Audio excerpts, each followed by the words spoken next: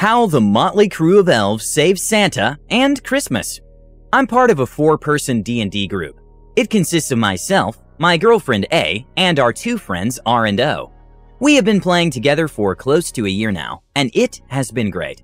We have 2 campaigns, which we go back and forth between.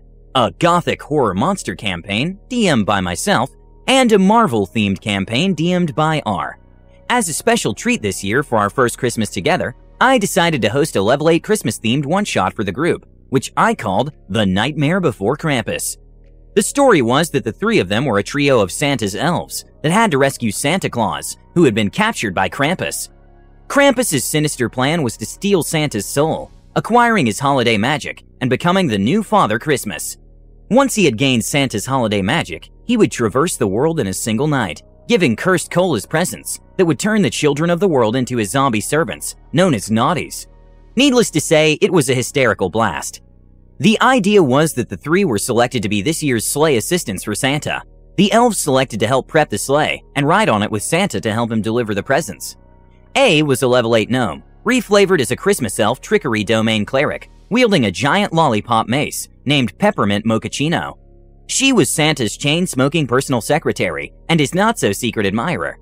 O played a level 8 half-orc, reflavored as a South Pole troll, Oath of the Ancients paladin, with a candy cane battle axe named Bubba. A South Pole troll adopted him, a la Buddy the Elf, who loved Christmas the most.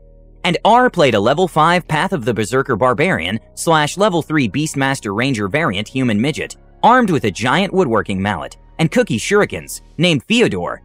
Fyodor is a Russian midget who wants revenge on Santa for not getting him Pokemon Ruby. Instead, his parents got divorced on Christmas 2002. With him is his pet chicken Torchic, named for what would have been his starter Pokemon, who is actually a level 8 Pyromancer sorcerer after Fyodor forcibly taught Torchic to breathe fire. With a bunch of snacks and a playlist full of Christmas music, our story began. I started with a 'Twas the Night Before Christmas style poem, read with jingle bells playing. 'Twas the night before Christmas, and at the North Pole, all the elves were preparing for a tradition of old. The elves were all busy, prepping the reindeer and sleigh for Santa's delivery of presents Christmas Day. 3 elves most special had a duty most rare. They would help Santa deliver his presents everywhere. Little did they know of the evil that was near, one destined to turn Christmas from a day of cheer to pure fear. That evil was Krampus, the Christmas devil of legend. He would champion naughtiness and cause niceness to end. Seeking the magic of St. Nicholas to feed his own power, he'd become a dark Father Christmas by that very midnight hour.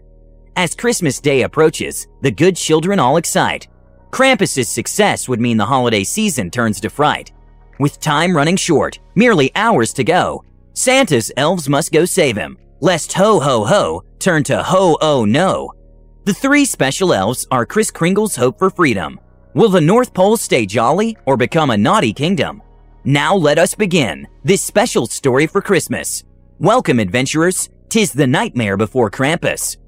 After a big round of applause from my players, impressed by what I wrote, our story began. The 3 of them began a few hours before midnight, working on the sleigh, harnessing the reindeer, taking inventory of the presents, etc. However, about 2 hours later, they hear suspicious sounds coming from the workshop. Leaving the sleigh room, they go into the workshop and are horrified to find the room filled with corpses. Glitter was everywhere. Christmas elves have glitter rather than blood in their veins. As they search the workshop, they are attacked by 2 evil elves, reflavored goblins, and 3 present-shaped mimics.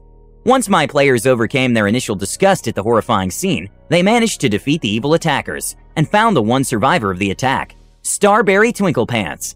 He informed them that Krampus had escaped his imprisonment in Mount Cranky McPoopypants at the hands of Santa and had captured Father Christmas to steal his powers, planning to perform a ritual on him at midnight to do so.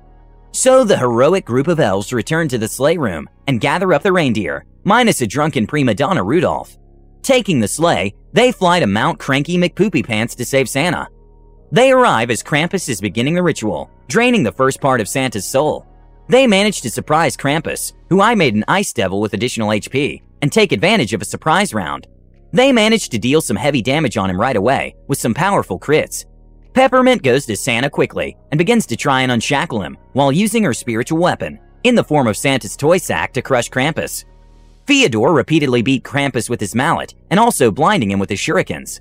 Bubba smited Krampus multiple times, shouting rousing Christmas-themed battle cries. Krampus did break Bubba mentally for a few rounds by revealing he was not a real elf, but a South Pole troll. But Santa encouraged him, telling him he was more of an elf than any other because of his Christmas spirit. Bubba got the whiz-saving throw he needed to get back into the fight. In the end, in spite of Krampus getting 3/5 of the way through the ritual, Theodore dealt the death blow to Krampus with a powerful mallet strike to the head before Krampus could complete his spell. With Krampus dead, Peppermint managed to free Santa and restore the stolen parts of his soul to him. There was a near-fatal experience when Theodore gave Santa a poisoned cookie, but Bubba's lay on hands and Peppermint's healing magic saved him. As thanks, Santa gave Bubba a toy sleigh, Peppermint a Santa blow-up doll, making her think there was hope she would be the new Mrs. Claus. And Theodore finally got his Nintendo DS and Pokemon Ruby, revealing there was a mix-up that year as Santa moved the naughty nice list from paper to digital. With Santa saved, the group got on the sleigh, repacked the sack, and managed to take off in time to still deliver the presents in time for Christmas. This one shot was a blast, and we could barely go more than a few minutes without someone laughing hysterically at the holiday antics. There were so many hilarious moments, from Peppermint and Bubba repeatedly getting sick at the gore, frequently vomiting glitter and acid respectively. Peppermint's Christmas-themed innuendos when talking about Santa, Bubba's childlike innocence, to Theodore's Russian stoicism and secret desire to eliminate Santa himself, Torchic's random antics, etc. Everyone had a great time and enjoyed the game. We're all now looking forward to getting to do another one next year. What a hilarious setting for D&D.